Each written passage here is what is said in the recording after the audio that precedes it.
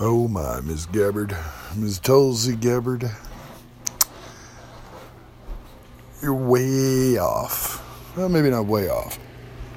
But you're kind of out of touch. You're proving the point that you're out of touch when you say the proceeding with any sort of impeachment would tear this country apart.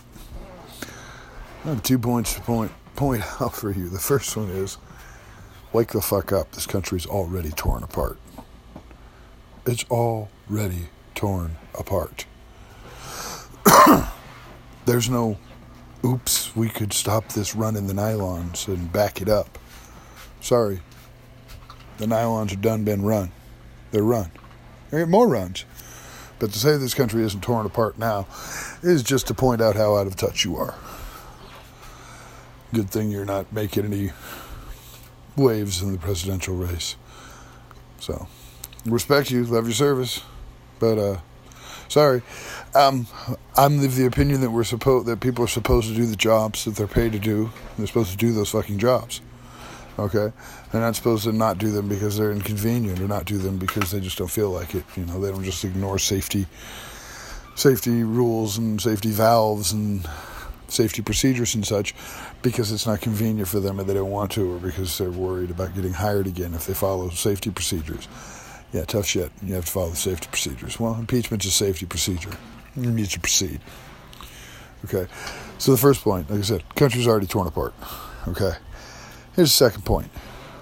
I believe the same explanation was given to Trump voters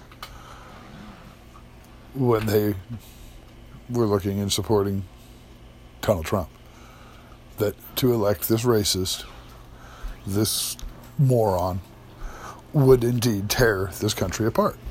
With all the racist rhetoric that he was using right from the get-go, that they were warned that his election would tear this country apart. And you have to remember that a good chunk of the electorate voted for him not because they wanted him, but because they wanted to blow the system up. They wanted to throw so many fucking pegs in the wheel, sticks in the spokes, that they could just destroy the whole system. And that was the whole, I mean, a good chunk of the people that voted for him because he was going to blow the system up. The same people would have voted for Bernie because they thought he was going to blow the system up.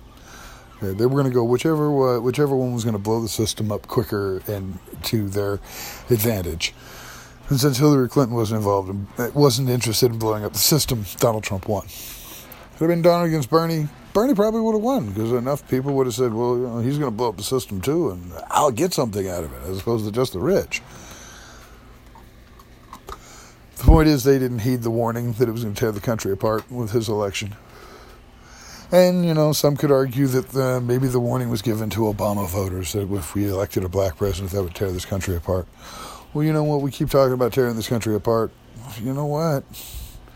Once the tear is there, you're better off finishing the rip and then repairing the whole damn thing, as opposed to trying to put a stitch in to stop the rip from continuing. We all had acid wash jeans in the 80s. We know what's up. The weakened fabric is not going to suddenly strengthen itself up again. No. You need to let the rip finish. You need to pull the scab the rest of the way off so you can move around and let the fucking wound re-heal. Okay? So, Tulsi Gabbard, country's already torn apart.